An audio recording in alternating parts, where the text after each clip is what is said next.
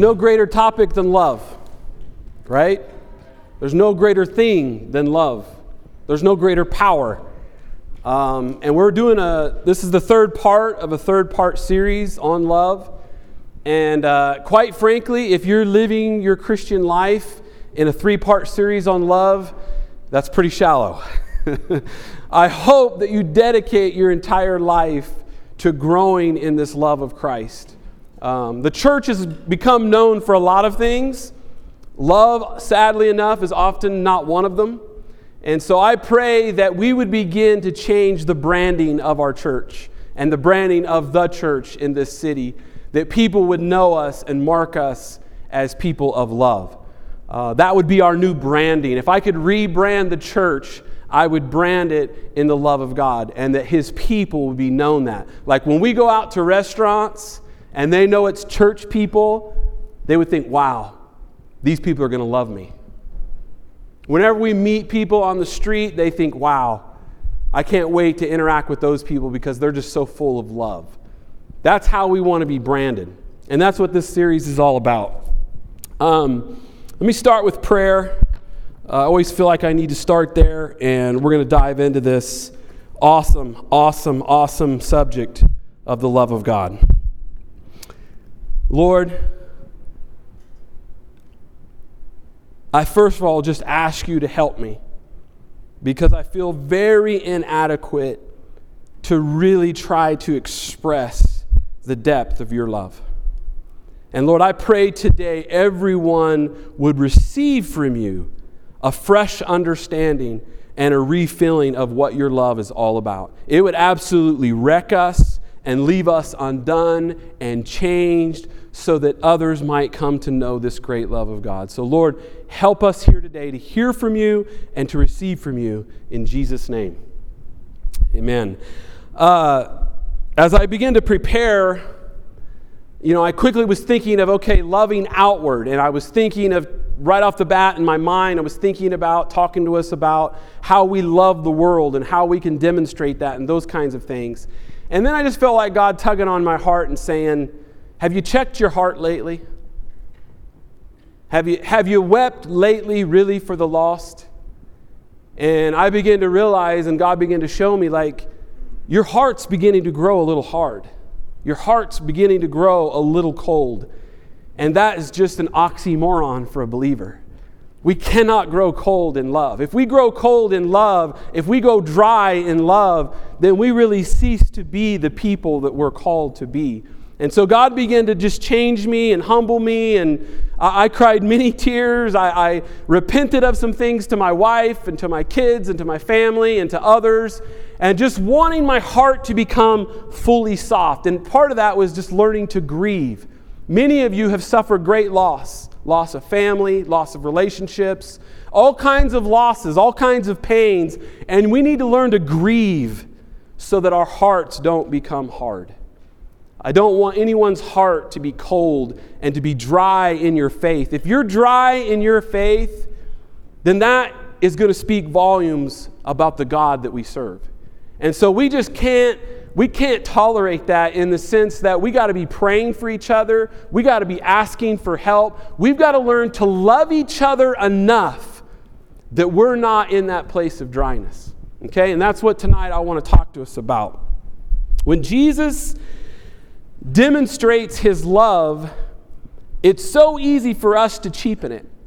I even think when He goes to the Garden of Gethsemane, He goes there to pray. And again, it's an amazing thing to think that God Himself took on human flesh, and in this moment in the garden, before He's going to be crucified, He's beginning to feel the weight of the pain of the world. That's what He came to do. To experience and to take on the pain and the hurt of the world and take it into Himself. And the scriptures oftentimes, many of your versions would say, He then knelt in prayer. And I always think that's such a cheapening of what's going on there. He didn't in some kind of non-emotional, just kind of kneel before the Father and talk real high and lofty. No, He collapsed The word really describes he's collapsed before the Father. He kneels before the Father as he's feeling the weight of the pain of the world, of what we have been through and what we have experienced. And he's coming to deliver us.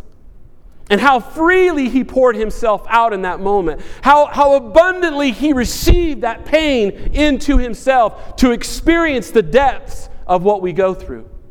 How can we believe in a Savior like that and then walk out the door and measure it out to others in such a measured and cold way, in such a dry way, making sure that we protect ourselves enough, lest we love too much and we become hurt? We're so afraid of the pain because we're so dry. But when you're full of the love like Jesus was, then he was willing to accept the pain of everyone. He was willing to take on their insults. He was willing for his own friends to deny him. He was willing to go through it all and then cry out, Father, forgive them, because I'm dying for them today. And that's the kind of love that he's calling us into. Everybody's pretty aware of John 3:16. God so loved the world, he gave his only begotten Son. What we need to come more acquainted with is 1 John 3:16. Does anybody know 1 John 3:16? We know love in that he gave his life for us. And therefore we ought to lay down our lives one to another. That's what it is to have outward love. To learn to receive that love in such a deep portion that we would be willing to take on the pain, the insults, whatever the world and whatever other people dish out, take it into ourselves and weep and cry that God would come and heal us, heal our relationships, and heal our land. I want to talk about Paul as well. Here's a man who was absolutely transformed by the love of God in a way that I don't know many of us really grasp. And so I'm going to go a little bit through his bio, and then I'm going to go to Ephesians where he prays this prayer that I think really demonstrates what this love is all about. You got to understand that Paul was originally Saul, right? And he was persecuting Christians. He wasn't randomly persecuting Christians. What he was doing was primarily going after the Gentile and the Hellenistic Christians because he saw them as corrupting his nation, Israel. He saw them as coming into the temple and not observing the laws of Moses, and he saw this as a danger to the thing that he loved. You see, Saul grew up from childhood, and twice a day he would pray this prayer. Every Pharisee prayed this prayer. Hear, O Israel, the Lord our God is one. And we are to love the Lord our God with all of our soul and with all of our might and with all of our strength. He prayed that out twice a day. He was no hypocrite. He was zealous for his God and for his nation and for his church, if you will. But in the meantime, he saw that needed protected, and he was willing to persecute and imprison and sometimes even kill other people for it. He thought he was living out that prayer. The great Shema, that prayer, was not just a prayer to the Israelites. It was this declaration of allegiance. In fact, most of the martyrs, when they were martyred and crucified by the Romans, they hoped that their last words would be that prayer. As they're being crucified, as they're being martyred, they would cry out, "Hear, O Israel!" It was an allegiance cry. My allegiance is to my God and to my people, and I will love it until I die. And Paul prayed that diligently all the time. But he still did not know the love of Christ. And so on that day, that fateful day on the road to Damascus, that morning, he had knelt in prayer and prayed that prayer to love. And then on his way to persecute these Gentile Christians. These people that were not a part of his nation, but were somehow trying to take it from him. He met Jesus. And the light shone, and he became blind, and he said, "Lord, who are you?" Now, no, you got to get this. Jesus' response is, "I'm Jesus whom you are persecuting." Do you understand the revelation there? In other words, I am the true Lord in whom you just prayed to this morning to love. And you're persecuting me when you're persecuting these Gentiles. You see, I have opened the door to love every nation now. I am inviting everyone to come to me, and you think that that love only holds to Israel. But I am telling you, when you go after these Gentiles, these outsiders, these people who are not like you, you're going after me. And that kind of love. See, it's not just an emotional love. It was a love that changed the way he believed about love. It reformed what love was and the magnitude of the power of that love and how the gates now had been wide open to everyone, your enemies included. This is the love of Christ that turned Saul to Paul. He then grows in this for many years. And you got to understand that what they write, they first lived. They experienced. Paul had been beaten. Think about that. The ones he was trying to kill, he now is being beat up on their behalf. He's now being imprisoned because of his love for them. Now when he prayed that prayer, it looked totally different. And that's the kind of thing that has to transfer and change in our hearts. We cannot see people just as people. We have to see people as being Jesus himself. When you see the stranger, when you see your neighbor, when you see your wife, you need to see Jesus.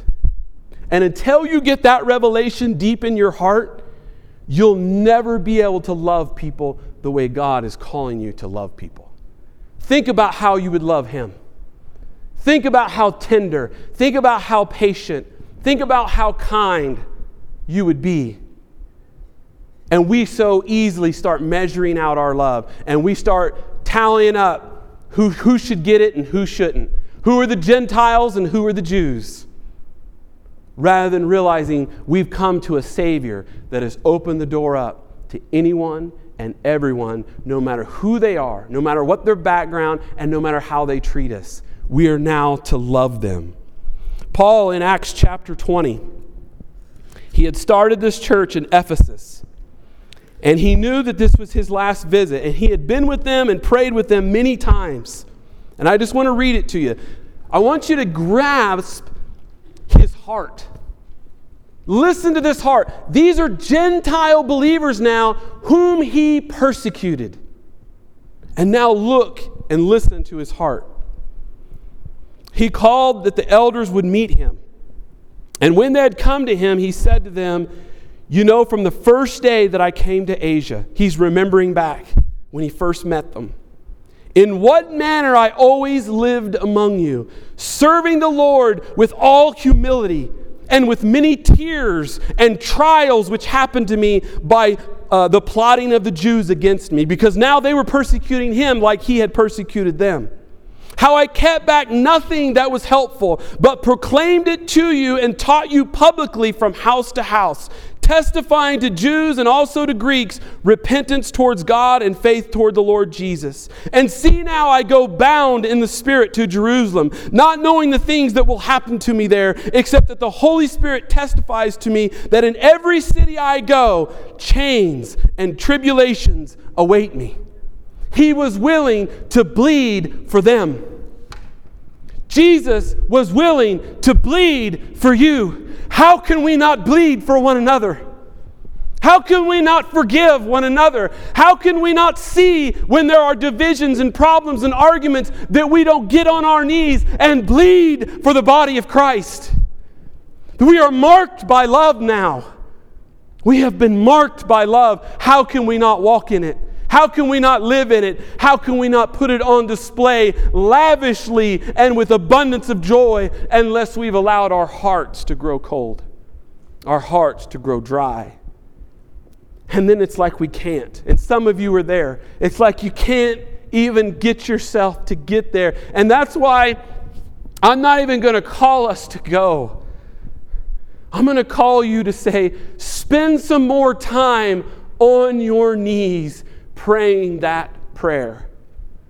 Hear, O Israel, the Lord my God, He is the one I am devoted to. He is the one in whom I love. I want all my desires to be for Him. Make that so again, Father. Renew me and make me a clean heart within. Paul then, 2 years later, after he has that farewell with the Ephesian elders, and at the end of that passage, if you read it, it says he once again knelt down in prayer with them, and they begin to weep together. That's the place where we become one. That's the place where we begin to grow in our love for each other, when we begin to learn to weep together in prayer as we experience the love of God and through the Spirit together. When we're able to pray over one another and see each other be healed and see each other be restored, but we're too busy for that.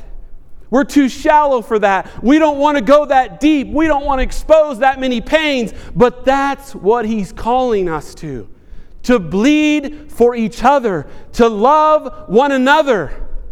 And so Paul prays this prayer in Ephesians.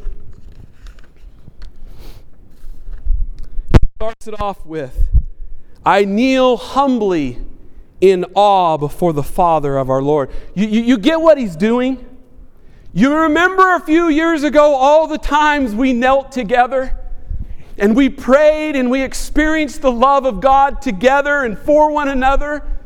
I can't see you now because I'm in prison in Rome, and I can't touch you and you can't touch me, and yeah, I long for you. And so when I'm writing the letter, I'm reminding them, I'm kneeling even right now with you as I'm writing this letter.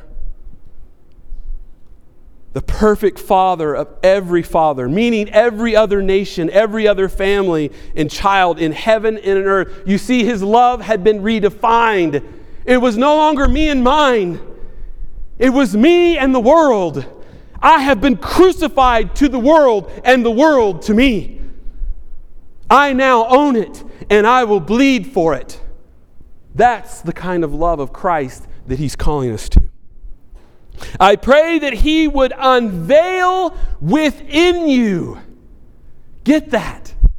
He's got to unveil it within you if you're ever going to go out and share it. Don't ever go out and share it until you've allowed Him to reveal it within you, that this person I'm talking to that's yelling at me, that's mistreating me, is Jesus Himself, and I'm going to bleed for them. And I'm going to love them with all my heart. Because as I grow in that kind of love, I will come to know the love of the Father in a deeper way. I pray that He would unveil within you the unlimited riches of His glory. In other words, the true essence of God is found here, and it is rich. And favor until the supernatural strength floods your most innermost being with His divine might and explosive power. There is no greater power than God's love. When you really encounter the love, you are energized and you are empowered, and now you are a force to be reckoned with. Not of pride and not of self, but of humility and of devotion. And He's praying for them. I'm telling you, you experienced it with me, and now I continue to pray that you'll drink of it again and again and again. Then, by constantly using your faith, constantly stepping out, constantly being vulnerable, constantly risking, constantly obeying, constantly following in the ways of Jesus, by doing that, the life of Christ will be released deep within of you. And the resting place of His love will become the very source and root of your life. It won't just be words being prayed. Hear, O Israel, the Lord our God is one. And we will love Him with all of our heart, all of our desires, all of our imaginations, all of our dreams, all of our resources, all of our time, all of our energy. It won't be a prayer anymore. It'll be a walk of life. And when it becomes the walk of life, then the world will see, and then the world will know. But if we can't even love each other, how can we demonstrate that to the world? I'm asking you to repent. I'm asking you to think about what you've said behind closed doors. You know of broken relationships even within this building. People maybe you've known for a long time, but you know there's a wedge. You know there's a separation. You know there's some reconciliation that needs to happen. And if not here, maybe other believers in other churches that you left. Because the love growed cold. And so you had to leave. We've got to get past ourselves. You don't come to church because you like the church. You come to church to serve and to bleed for the church. So that when you see people that are discouraged, when you see people that are bitter, you're there to encourage. You're there to strengthen. You're there to pray with them and kneel with them and say, let's pray this prayer again of love of God and love of neighbor.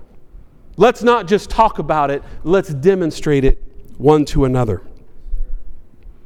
Then you will be empowered to discover what every holy one experienced, every saint, the great magnitude of the astonishing love of Christ in all of its dimensions. How deeply intimate and far-reaching is His love. He's praying this for these people that He once persecuted. How enduring and how inclusive is it? He learned that love. It changed him from Saul to Paul. Why was he willing to go into a city and take a beating and they drug him out and left him for dead? And when he revived, he got right back up and went back into the city. What kind of love drives a person to do that? How shallow have we become? How dry have we become? So self-preservation have we become. Well, they didn't love me. You've not been called for others to love you. You've been called to go love them, regardless of how they treat you. We're always waiting to receive. And in taking that position, we never receive from the Father. But if we'll go to the Father and we'll get a revelation. See, Paul, that's what he says to them. I got a revelation of this. And that changed me forever because I now saw the love of Christ for what it was. Paul didn't need a revelation to get the information. He got brought up into the very presence of Christ so he could experience that love. So he could embody that love so that when he became the proclaimer of the gospel to the Gentiles, they too would experience the depth and the width and the height of the love of Christ. But we have become so shallow with each other and with God. And we must go deeper. We must humble ourselves. We must begin to fast. When's the last time you fasted for this love of Christ? To know the love of Christ for the Father and Christ and to know it for each other. Or do you just argue about it? Do you just complain about it? Do you just critique it? When do you get on your knees and cry out with tears until God moves and love is restored? That's what he's calling us to. This is what happens when we do that. He says this extravagant love pours into you until you are filled to overflowing with the fullness of God. If you want the fullness of God, then you've got to be willing to go to the depths. And that's not going to happen in a 3-part sermon series. That's got to become your life's pursuit. I'm going to skip to chapter 4 because I want you to see this. As a prisoner of the Lord now, after he's prayed that prayer for them, I plead with you to walk holy in a way that is suitable to your high rank. In other words, you've been called to this. Given to you as your divine calling, with tender humility and quiet patience. Always demonstrate gentleness and generous love toward one another, especially towards those who may try your patience. You see, in the first chapter of Ephesians, he talked about that he prayed that they would receive a revelation to know Christ. Here he's praying that they would come to know Christ in a way that would cause them to love one another deeply. How wide. See, he's giving architectural descriptions. How high, how wide, how long, and how deep is this love of Christ? Why is he describing it in that manner? He's describing the temple. And he's knowing that you are that temple. And when you press into this kind of love in the Spirit for each other, then you're going to come to know this mystery of the love of Christ. And when we get a hold of that at a deep level, not at a shallow level, then the world is going to see. We're always given, there's a program for evangelism, or there's this in order to do outreach, or we do this in order to show love, or whatever. I'm telling you that if we embody this love, you won't be able to keep it back. People at work will know it. People at home will know it. Your wife, your husband will know it. And when they know it, everyone will begin to know it. How much time have you spent pursuing to know this kind of love? Honestly. How many tears have you shed recently for others? That it's not just your own family. People at work that bug you. Your neighbor that does stuff to you. People in here that may have done stuff to you. When's the last time you fasted and you prayed and you cried out, Lord, give me your love. Teach me your love. In a way that truly demonstrates Christ's love. That's the kind of love that he's praying for. That's the kind of love that he was bowing to and crying out for. And he had experienced it with them over and over and over again, so that it says in Acts that when he left them, they began to bitterly weep as he departed. And literally the description is he kind of had to pull them off of him in order to get away. These Gentile Christians were clinging to the Jew. The man who had persecuted them, now they loved him so deeply and so dearly. And let me tell you, how many pastors have that kind of rapport and relationship with people? You see, it goes all the way around, from the least to the greatest. When will we bleed for one another? When will we long to get together again and pray for each other and work through pain and work through issues and bear one another's burdens until we are set free and filled up to fullness of God? When we do that, we will fulfill what God has called us to. And he promises that when we fulfill that, the world will come to know. Our love will go outward in all kinds of ways, and we won't need to program it. It will be unleashed, and no one will be able to stop it. That's the kind of love that he's calling us to. Is that the kind of love you've experienced of late? Are you dry? Are you measuring out your love? Are you measuring out your time and your relationships in such a calculated and rational way? Or are you ready to unleash it freely and openly and say, you can hurt me if you want, but I'm going to love you in return. I'm going to gather together with other believers. I'm going to get together with those I know there's a little bit of a wall between us. And I'm going to make sure there's no wall. I'm going to do the hard work of really growing in love for each other. This is what I'm calling us to. Search your hearts now. Search your minds now. Look at your lives. When's the last time you bled for him? When's the last time you wept for somebody you barely knew? When's the last time you wept for the church to be one? Because your heart is so broken. Because when you go to Jesus and he pours out his love in you, you can feel his pain for his people. And when you feel that pain, you got to do something about it. He says, let those of you who are filled with the Spirit or spiritual go and bring restoration to those that have fallen. those that have grown bitter, those that have turned to the left or to the right. Only those who are filled with the Spirit, who are truly spiritual, you're the ones to go. Not the ones that are ready to point the finger, but the ones who are looking to restore them, he says, in a spirit of meekness and humility. And that's what fasting does for us. I'm calling you to fasting as well, because you can't get there without it, I don't believe. You've got to be broken further than you've currently been broken. And fasting helps you to feel pain and to feel hungry and to feel unsatisfied until you see the kingdom come, until you receive this greater portion of love, and so can love others as Christ has loved you. Are you ready for that kind of love? Are you ready for that kind of sacrifice?